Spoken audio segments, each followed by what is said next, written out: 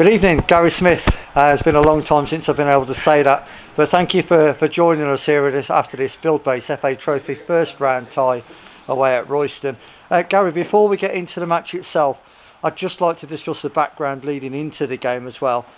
How has preparation been hampered by the COVID restrictions of late?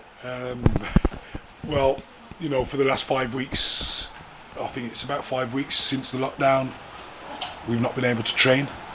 We've not been able to really do a great deal in terms of our shape work and the way we want to play the game. We normally get together and our training sessions are based on how we want to approach the game.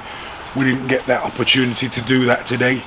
As you can see, the preparation, we've had to come here today with a team that's probably one that you wouldn't recognise. But one thing I can say for sure that is I am 100% proud of everybody that's turned up here to play and represent the football club tonight, because some of those young lads that we put out there today, the scholars, were absolutely fantastic. Young Lucas that played at right back for 90 minutes for us today. Dan Creaney's first 90 minutes since injury. Jack Ryan's travelled all the way from Leeds to make it here today. Tyrell Waite's coming back from injury, first run out for him for 3 months at least. So when I look around and I think what we've had to do today, like I said, the preparation hasn't been brilliant, but I couldn't be more prouder than I am for the boys that have performed here for us tonight. Absolutely brilliant. There's one thing that we commented on the commentary actually, Gary, that the fitness levels from both sides, not just Tamworth but Royston as well, the fitness levels are certainly up there. Yeah, definitely. I mean, both clubs are in the same position, same predicament. We can't get together and train the way we would like to, and so you could see the tired legs as the game wore on. But both teams should be proud. I think they're a credit to our league and our division that we've turned out tonight, and we've come out, both teams, and played 90 minutes of football when we've not been able to do anything. We haven't been able to prepare at all for this game, properly at all. Same for both sides, so they can be proud as well. I know you can only say so much, but a lot of fans actually have been asking on social media and on the Mixlr commentary this evening, why such a supposedly weak team, why such a changed team, what restrictions and to what degree are your hands tied in terms of the personnel? This game, obviously being the FA Trophy, we have to play it. We've got players on furlough. And it would be difficult to take them off furlough and then you can't put them back on again, and obviously with us not playing any football and not having any revenue coming into the club, we can't do it. We couldn't do it, so we've had to come here today, like I said, with a makeshift side,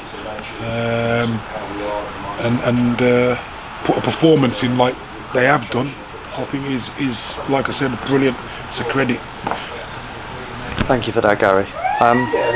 Eventually went on to lose 3-1 this evening to a well-respected Royston side, who are a good side in our own division.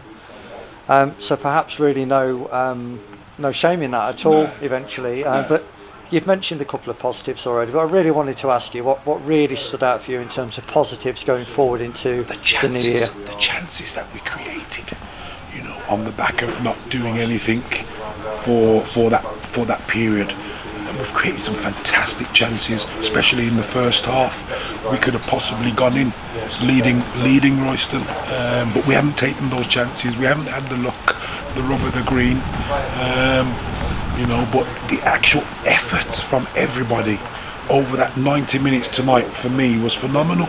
When you consider that people haven't done anything, no training, nothing, and then to come and play for 90 minutes on the pitch is heavy, it's raining, it's soggy, it's wet. For players to be asked to do that over 90 minutes tonight when not having the time to actually train and make themselves into the best shape possible, I think is absolutely brilliant, Kevin, once again. Now, Gary, I know you well enough to know that your connection with the fans of this football club is everything to you, and that, you know, for most of us, it's been curtailed of late with the COVID restrictions. So, is there a message that you would like to give to the fans that are watching this? Listen, we're still fighting, we're still chomping at the bit, and we're raring to go as soon as we can do. And obviously, we want the fans to come back because they're like our 12th man. So we miss that support as well. We've come here tonight and the ground's full of Royston fans, no Tamworth fans, so you know there's no kind of buzz for our players out there at all in terms of coming from the side, coming from the supporters side. They've had to endure a 90 minutes of football with no support behind them. We miss the fans. We can't wait for us to come out of these tier restrictions and get our fans back into the grounds and following us with that vociferous support that they give us week in, week out. We want them back. We miss them. All I can say at this present moment in time is I hope everybody's safe and well, and keep safe and well. We're not sure exactly when these restrictions will be lifted or when we'll be seeing the fans again, so if we don't get to see you before, I can only wish everybody a Merry Christmas, and let's all have a Happy New Year when we can all get back together again, back into the grounds, you know, and cheering the team on, and that's what we want. Here. Gary, it's been a pleasure. I would normally say we'll catch up with you after the next game being Tuesday or the Saturday after this, but yeah, well, we'll see you when we're able to. Yes, thank you for your time this evening. Sure, thank you.